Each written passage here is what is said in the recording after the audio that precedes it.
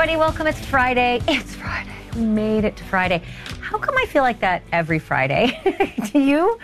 Something tells me you do too. I have a story about drinking on Friday a little bit later, so please don't go away before you get that one, because it's actually super delicious and super unbelievable. And if you're a drinker, even if you're not, you're going to be like, what the what? That's coming up in a minute. First, though, we have some more news about that little girl in upstate New York, Charlotte Senna. It turns out the man who they think may have been the kidnapper, right? The guy they have charged with kidnapping.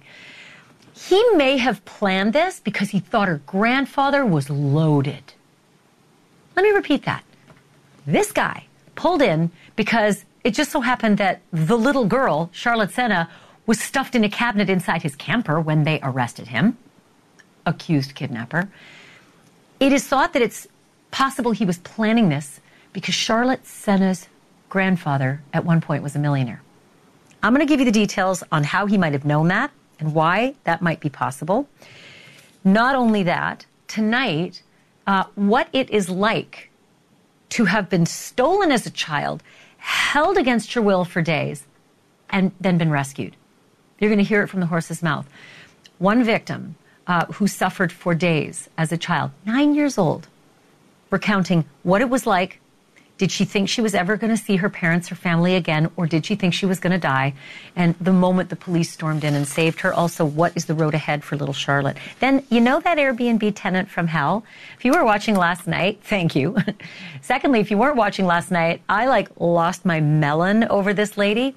She checked in to a guest house at this really nice Brentwood, California mansion. And she said, I'm just going to stay for a couple months. And she ain't gone. And it's over 500 days. And that guy who owns that house can't get rid of her. She's in the guest house. He can't get rid of her. It is his worst nightmare. He is a dentist, and he tried to take her to court, and the judge threw his case out. You can't make this stuff up. She's suing him. $100,000. I nearly choked on my own words. She's suing him for a relocation fee if you want me out of here. Yeah, I've been here 500 and some odd days. Yeah, I haven't paid for most of it. But you have to pay me to leave. Why aren't the courts helping him? Tonight you're going to hear from the dentist. The dentist speaks about what he's been through, what he thinks about that woman. Ugh. All right, squatter. I'm going to show you her face, and I'm going to say her name, Elizabeth Hirshhorn. Elizabeth Hirshhorn, Elizabeth Hirshhorn, Elizabeth Hirshhorn. Just be careful of her if she comes anywhere near you or your stuff. Next, that thing I told you about drinking on a Friday night. Look, a lot of us do it, right? And you're probably okay about it, and you're probably a really good citizen about it. But there's this lady in Ohio who I would think is a really good citizen because, I don't know, she's the former mayor of an Ohio town. But this is her in a good light, like sunny and nice midday. But there was another time midday where she was stopped by the neighboring town's police officers. And she apparently was speeding and didn't have good tags, and they just wanted to, tell her and ask her about it. Can I just show you a little soupçon of what happened when the officer approached her car? Take a look. Where's your driver's license at? No. No, okay. All right. Go and put the car in park. Okay. Sure. Okay, you put the car in park?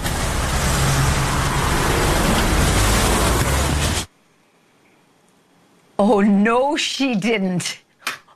Yes, she did. She made a run for it, and there's the officer chasing her.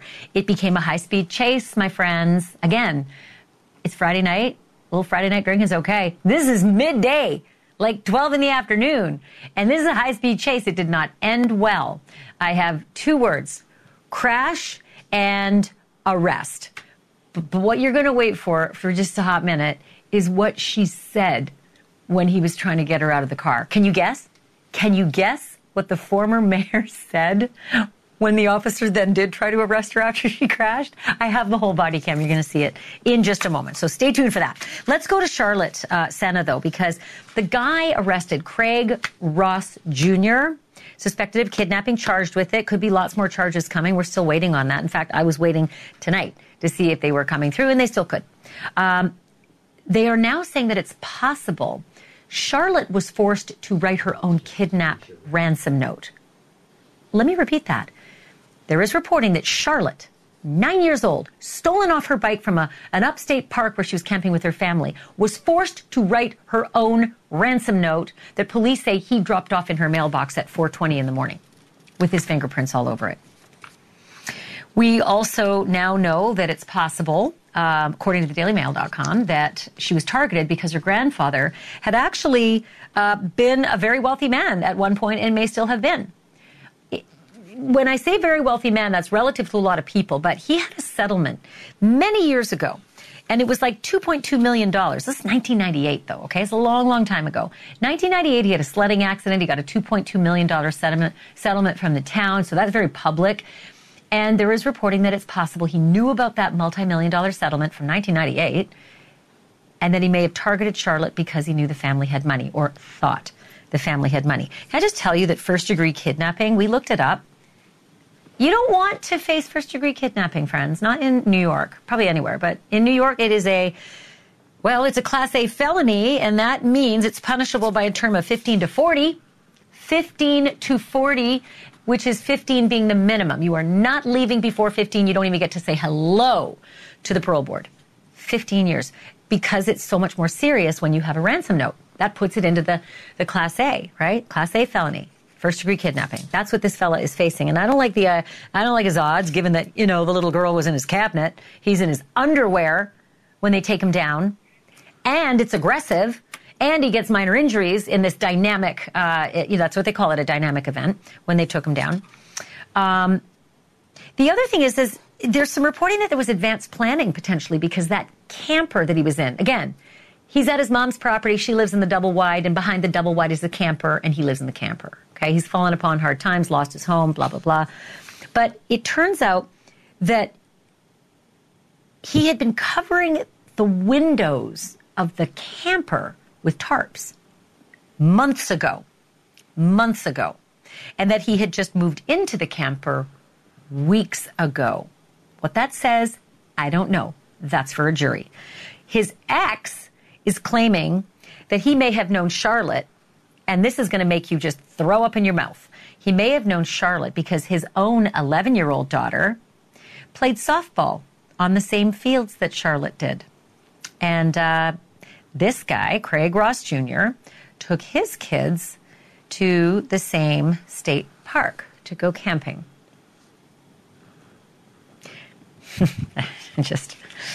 I don't even know, I need a moment on that. The New York Times had this to say about Craig Ross Jr.'s upbringing. Apparently they talked to some neighbors, and the neighbor said this. The neighbor who has lived next to the Ross family for years said the family, with an absentee father and 4 children, was often chaotic. The neighbor, who did not want his name used because of the sensitivity of the situation, recalled a hungry young Craig sometimes coming to their house for meals. There is one other nugget. Don't get too wild about this one, though. It's a huge headline, but it may not mean much. They are looking into 2 unsolved murders from 2003 and 2005, not too far away. Jennifer Hammond and Christina White. Those murders are unsolved, and so they are looking at Craig Ross Jr., but that is routine. It's not that they have any leads. They don't have a tip. It's just that it's routine. They got this guy, so they're going to check him out in relation to that. No doubt Charlotte has a long road ahead of her. Katie Beers knows all too well what Charlotte likely went through and what Charlotte is going to go through for years after this ordeal, because she was kidnapped as a kid. Katie was taken at age 9, same age as Charlotte, by a friend of the family, and she was held underground in a bunker for 17 days until she was rescued. And Katie Beers joins me now. Katie, thank you. And you know what? I think I've just heard that Alicia is available now. Alicia, I was about to do an introduction to you, but I heard we did not have your signal. I should let our audience know you yourself were also kidnapped at age 13 by someone you met online. Your kidnapper live streamed himself torturing you in a basement before you were rescued by police. I am so thankful that both of you are here to help me navigate what Charlotte may be going through and has gone through. Katie, can I begin with you? You were held underground for 17 days. Charlotte was almost 48 hours, 11 minutes shy of 48 hours. But at 9 years old, I'm sure every minute feels like days. Can you just walk me through what it was like in those first 2 days and then the subsequent days? She didn't know her abductor. And for me, that is something that is kind of huge. I knew my abductor. I had known him for my entire life. So I had a little bit of a relationship per se with him. Charlotte, I can't even imagine what she was going through, given the fact that not only is she ripped away from a loving family, but now she is with somebody that she has no idea who they are, what they're capable of, or what their intentions are with her. There's just so much confusion when you're a child. You want to think the best of an adult. You give them every benefit of the doubt, even when your tummy is turning, and something inside you says something's wrong, but you really do believe in adults. Alicia, you were held in a dungeon for 4 days, raped and tortured by your abductor, a man you met online. I want to ask you the same question. Ostensibly, that was a stranger too, and you were held captive. What were your thoughts in those first days and then the ensuing days? Survival. And the strength of the human spirit is so strong that you have no idea what you're capable of until you are in a situation like that. And it's not necessarily that you may even be thinking logically, but if you can just get to that next second, that next minute, maybe you'll get to that next hour and you'll get to that next day. And the whole point is to stay alive. If you're alive, you can get out of the situation possibly, that you could find a way out to escape or that you could be rescued. Even at 13, you're having those extraordinary grown-up survivor instincts just to survive. It's pretty remarkable. And there may be some point where Charlotte does tell the story of what she endured for those 48 hours. And God, I hope that, and this is so strange to say, I hope that it was just a ransom issue, that he just wanted money. He doesn't have any sex offenses in his past, but the abuse that this child went through just in being stolen is certainly enough. Mm-hmm. Katie, thinking about what she will go through now for the rest of her life. I mean, you were 9 as well, so you've had years to try to cope with what you went through. Help me understand what her journey is about to become. It's definitely going to become a journey of healing. From what I've read and heard, it sounds like she has a very close-knit family and community, and that is going to be huge, absolutely huge in her recovery. She's going to need the people that love and support her to rally around her, to give her the space that she needs, but also know that she is safe and secure. But Alicia, I mean, the trauma, the PTSD, the terror, the trust issues, all of the things that I'm just thinking off the top of my head, are they survivable? Can they be dealt with through therapy and great families, or will they always be there? It will always be something that happened to her, but it is not who she is. It does not need to define her. And I truly hope that if she does choose to share her story, that it is her choice and that she knows that she never has to share it, that this is her healing journey and her healing journey alone and her family's as well, but that she does have that support from her family and the close-knit community, but also that she does have that space and that privacy, that this is her story, her journey. And though you may have prayed for her as a community, you may have been there, you may have shared posters, you may have searched for her, that she needs that time and that space, that she doesn't owe anybody her story. It's funny, when you say those things, I'm thinking of Elizabeth Smart and the things that she said after her remarkable journey and recovery from her 9-month ordeal. She's got remarkable wisdom as well, and maybe this family can speak with her at some point, because she's quite an advocate for children, the same way you both are.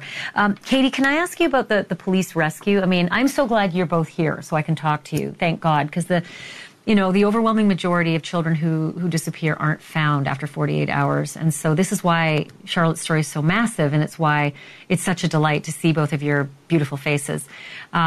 Katie, the moment those police, or at least your rescuers, I'm not sure if they were police first, but describe that for me and what you thought was happening. So on the 17th day of my abduction, ununiformed men came down into the dungeon where I was being held. And over the past 17 days, I had tried to get my abductor to release me. I tried to manipulate him in a way to try to get him to just anything to make him want to release me. And when these officers came down into the dungeon, they were plainclothes, and they just told me that I was safe. And I didn't believe it because in the back of my head at 10 years old at that point, I was concerned that maybe my abductor was playing a game with me. Maybe he was going to be selling me or letting these men abuse me in the way that he had. But then after 2 more times of them saying, "You're safe, get your stuff and come with us," I grabbed all of my 3 belongings that I had in the dungeon with me, and I went and crawled out of the dungeon. There were then plainclothed officers standing above, helping me out. And it was kind of surreal because most everybody that I remember was in just complete plainclothes. So I really didn't believe that I was being rescued until I was actually in the cop car, leaving the residence. It's just so unbelievable. It's almost like, it's like you're describing a movie, not your actual life and memory. Mm-hmm. Alicia, what was that moment like for you? Katie was very clear about plainclothes people coming into that dungeon and not believing it because I'm assuming you were already a changed person. What about you, Alicia? How did it happen for you? Listening to Katie, I can absolutely relate to that because I had thought that he had sent people to kill me, that I was in a point that I'd lost hope. And I was holding on to it, yes, and I hoped I would be rescued, but I didn't necessarily believe it.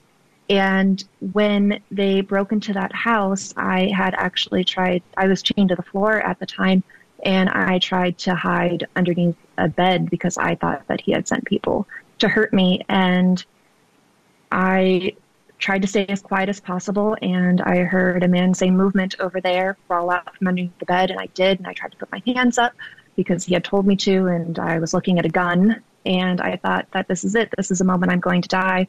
And then I saw it was law enforcement, but it was written on the back of his jacket, and I knew that the nightmare in that way was over, that I was going to be rescued, but I still second-guessed it the whole time. What if this isn't real? What if I'm dreaming? It is surreal.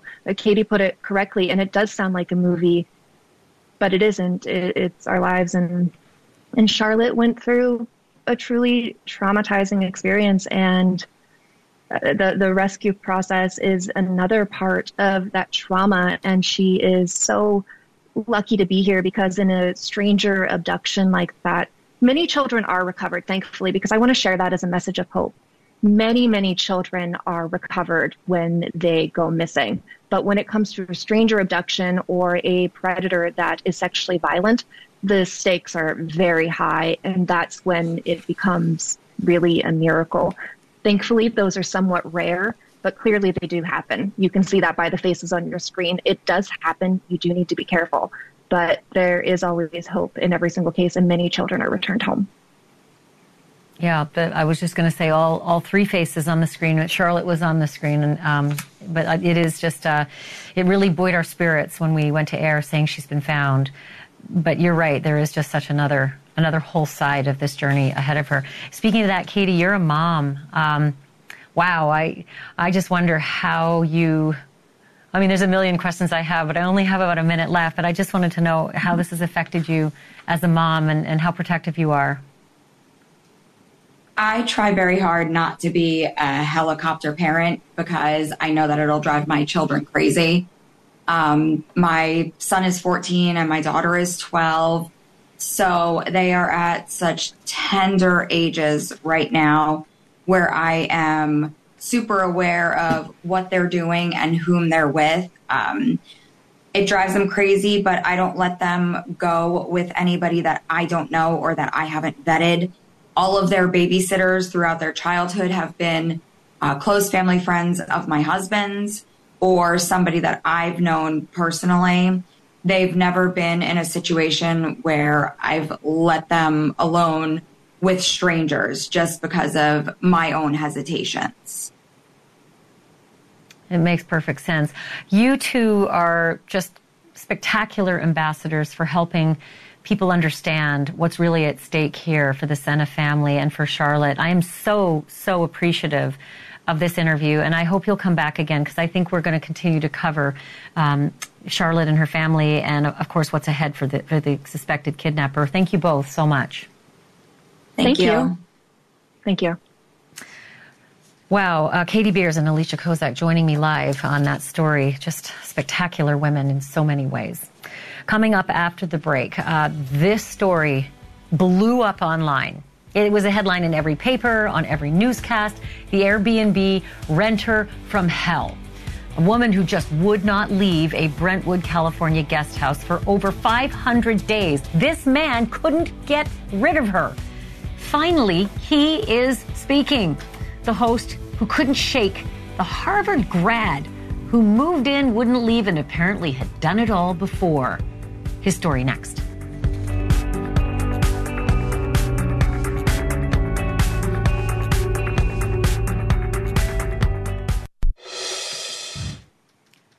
If I were Sasha Jovanovic, I would be like the coyote in the Roadrunner series with like the Acme TNT.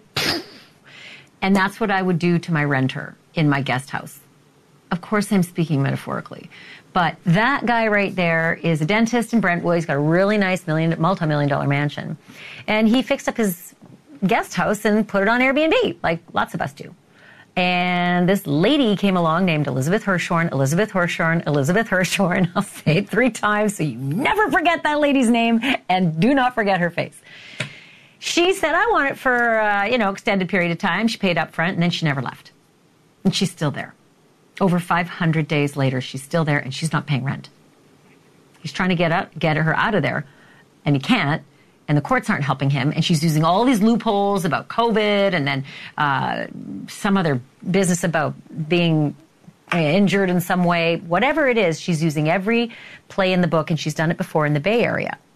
She's a Harvard grad, so she knows what she's doing. But this guy, Sasha Jovanovic, seems to have no rights in his own home. Can't get rid of her. And he's finally speaking, thank goodness, because I've been dying to hear from him. Here he is speaking to our affiliate KTLA. She came into our home as an Airbnb guest.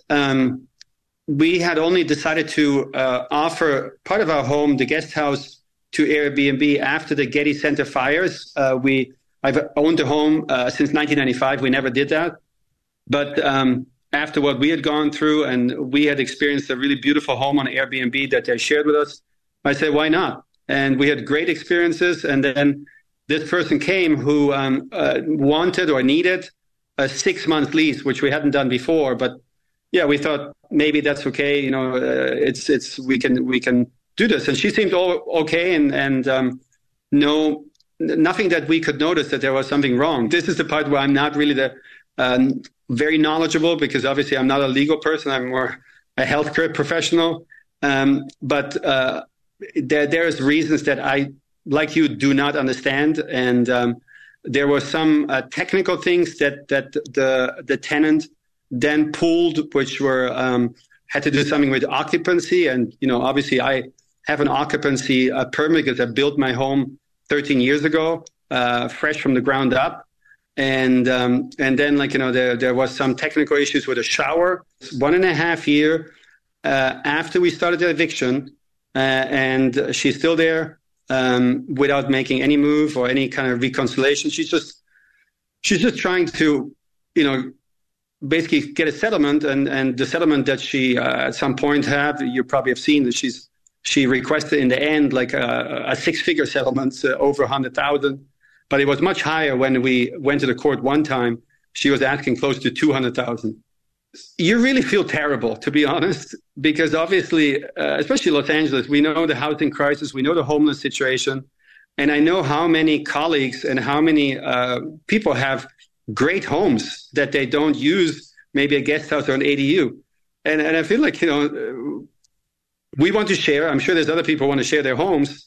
But if things like this happen and the city cannot protect us and the legal system cannot protect us, it's hard. And like I feel terrible. It's really like you're trying to help or like do something, and then you get kind of stabbed. That's Sasha Jovanovic. I feel terrible for him. I want to get Matt Murphy in here. He's an attorney and a former prosecutor in Orange County, California. Matt, this is nuts. It just defies logic. And I feel like the law is supposed to be there to protect us, but there's a silly series of loopholes that Elizabeth Hirschhorn is taking advantage of. What are they exactly? Do you know? And are they unique to California? Well, one thing, just to begin, that $100,000 that he's talking about is a little unclear. That's money she's demanding from him. Just ponder that for a second. So she's lived rent-free for a long time. She's demanding that money from him in order to settle the case. So just as a starting point. And yeah, what happened in the spring of 2020 in Los Angeles County, where I practice, is the county put together a moratorium on evictions as a way of trying to stave off some of the problems with COVID. So it was an emergency ordinance that coincided with the declaration of emergency. And it was well-intended. But as you can imagine, in a city that large, there are plenty of people who don't want to pay rent. And took advantage of it. Yeah, and absolutely took advantage of it. And, and I don't know enough about their lawsuit. I've read some of it. But, it was lifted in April of this year. And so the civil courts in Los Angeles right now are an absolute mess. Post-COVID, they're a mess. But only in April could the bulk of these landlords start suing to basically evict people and to try to get back rent. And there are people out there in Los Angeles who literally did not pay rent for 3 years. So a very well-attended ordinance. Gone amok, and she's claimed some disability issues as well. I really feel for him, and I just think all people who now want to be Airbnb hosts need to read a lot of the fine print. Matt, want to have you on again. Loved having you. Thank you for this. I'm glad, because you're a California guy, so I needed to hear it straight from you. Thank you. Thank you so much. Happy to help. Have a good weekend. Matt Murphy joining us live from California. And still to come tonight, this is what happens when police officers pull over VIPs. Very important people, like the former mayor of their neighboring town. Where's your driver's license at? Nope. No, okay. All right. Go and put the car in park. Okay. Sure. Okay, you put the car in park?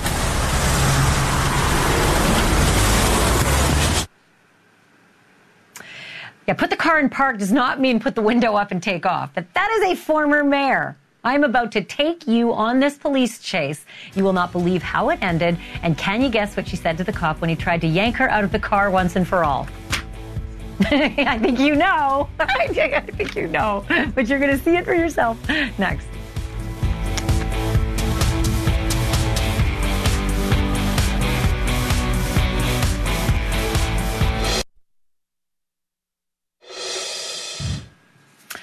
Kathy Lux used to be the mayor of North Royalton, Ohio. But on September 27th, a few weeks ago, she was not the mayor. She was the former mayor. And she was driving in the town next door to where she used to be the mayor. She was driving in Parma, Ohio. And she got pulled over by the police. And they wanted to know why her tags were expired and why she was speeding. And this is how the encounter with the former mayor of North Royalton, Ohio went. Feast your eyes. Hello. Hi. Let's go ahead and pull in this parking lot. That sound good? Okay. No. What's that? Why? I got you going 43 and a 25. What's that? What's no? And your plates are expired. Do you have a driver's license with you? No. Okay. Where's your driver's license at? Nope. No. Okay. All right. Go and put the car in park. Okay. Sure. Okay, you put the car in park?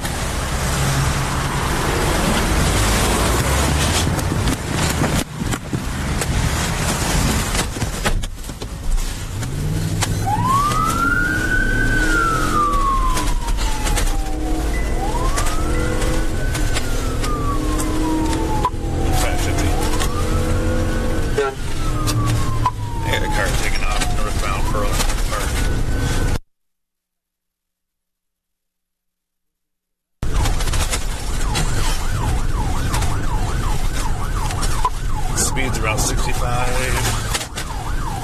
And she made a right-hand turn on the burger and crashed into a truck right in the parking lot.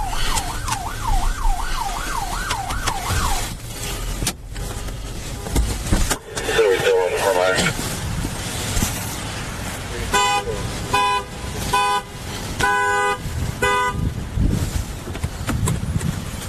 All right, get out.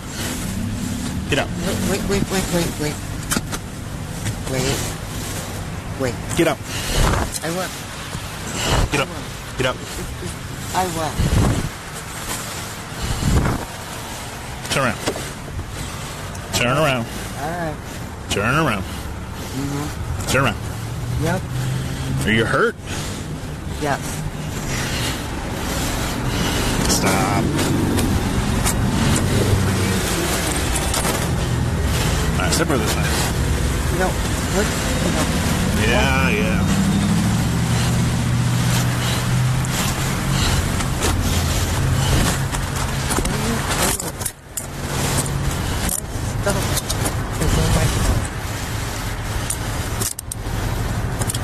Stuff is in my car. I got you. No. My stuff is in my car. Are you hurt? Yes. What's hurting? Everything. Everything. Go ahead, have a seat. My Have a seat up here. You are such... Get up there. Are you at Red Ginberg? No. What? No. What you're doing is wrong. No, it's Pearl Burger. What you're doing Just is over the wrong. bridge of Pearl. Get up there. Have a seat. All right, I'll call Cleveland. What you're doing is wrong. Thank you. Okay, have a seat. Come on. What you're doing is wrong. Come on. I want my stuff. I will. Get up. Have a seat. Come on. No, I want my stuff. No, we gotta get up here. That's not how it works. Come on. Listen. Let me Have a tell seat. you. No. No. Let me tell you. Put your how foot it up there works. and sit up. No. Let me tell you. That's how it works.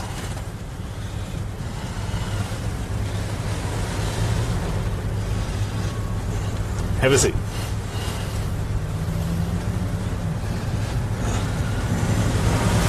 Just one?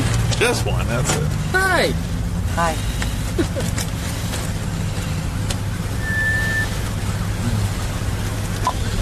Yeah, you're just gonna slow down. She's doing Could I please have my stuff? You will in a second. Could I please have my stuff In a second. in my phone? Please. Could I please? Have a seat. I told you I'd get it for you. What? When you start heading over to John Muir, 5331. On 24th for a first grader, telling suicide, he's agitated. The staff has him that they retained. Do you not remember taking off? Sorry, restraint. He's in the hallway. 5531 West 24th. You know what? I was the mayor of the city of North Royalton. Okay. I have been so used by 61 disregard. so used. I thought she was going to say, do you know who I am? But she just went ahead and said it. I was the mayor of North Royalton. That was 99 to 07. She's not the mayor anymore. She is instead, she was an inmate because she got booked and taken to the Huskow. And here are the charges. Driving while under the influence, speeding, open container of alcohol, maybe the stuff in her car, expired license plate, and this one, failure to comply. That one I take to be Latin for, you took off on us, lady, and we had to chase you and you slammed into a truck. I'll keep you posted on what happens with Do You Know Who I Am, Kathy Lux. Okay, coming up next, we are finally hearing all that stuff that was said on the body cam when Dwayne Keefe D. Davis was busted in Vegas last week. We couldn't make it out at first when we heard the body cam in the breaking news last night, but now we have it all. We're going to play it after the break, and we're going to talk to DJ Vlad, the man that Keefe confessed to 5 years ago on YouTube. But why was this the moment that police were waiting for when Keefe D had already spilled his guts to the cops over a decade ago? DJ Vlad's going to set us straight next.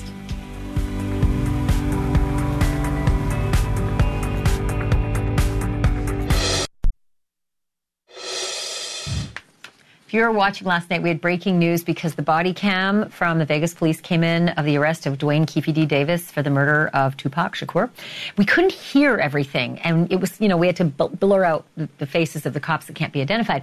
But we went over it with a fine-tooth comb, and now we're able to tell you exactly all the things he said, including the moment that the police asked him if they knew why they were there to arrest him. Oh, man.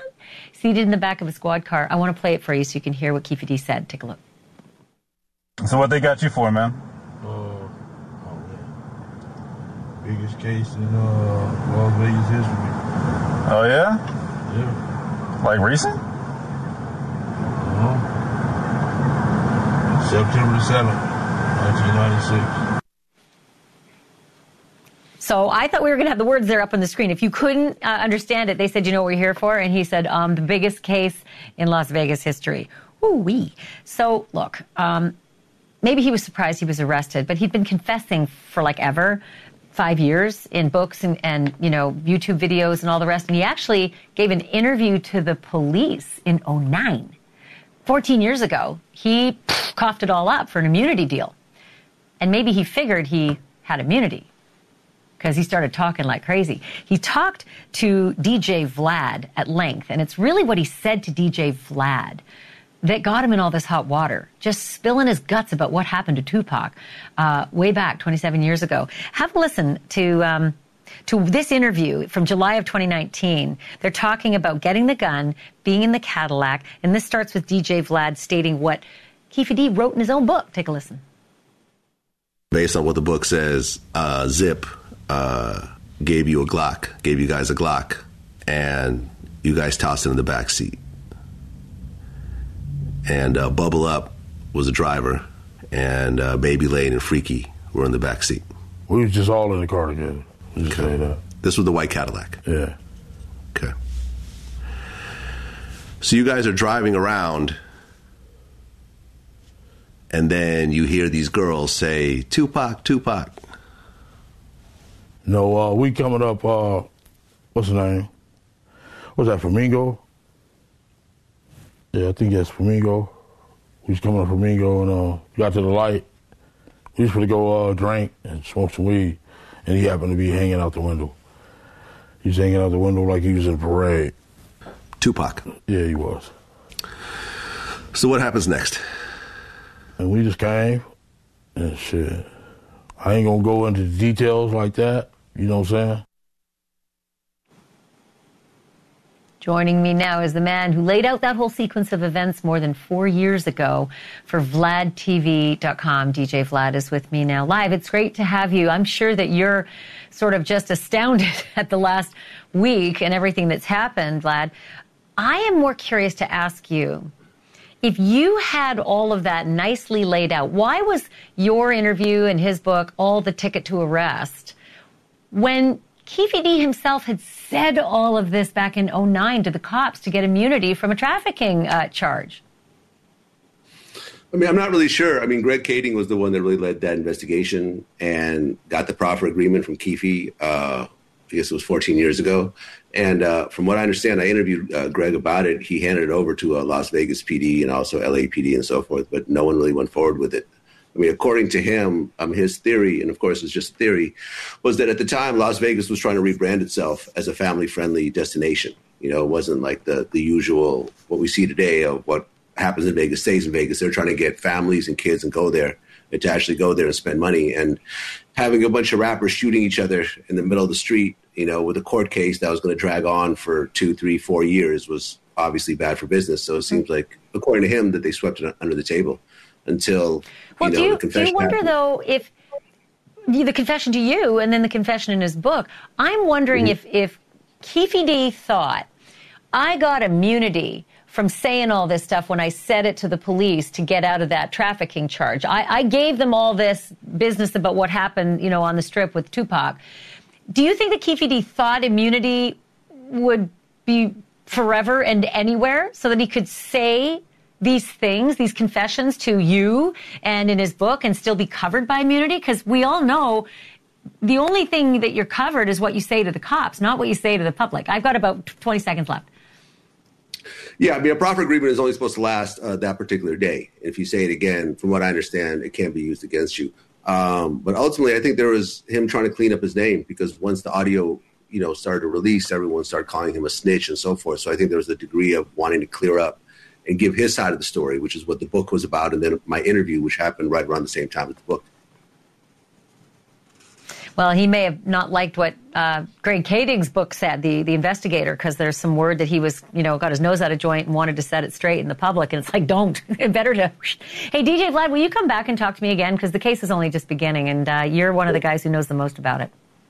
Sure, no problem. Thank you for having me. Great to have you on. Hey, everyone, thanks so much for being here tonight. Have yourself a great weekend. Have yourself a great Friday night. Be a good citizen.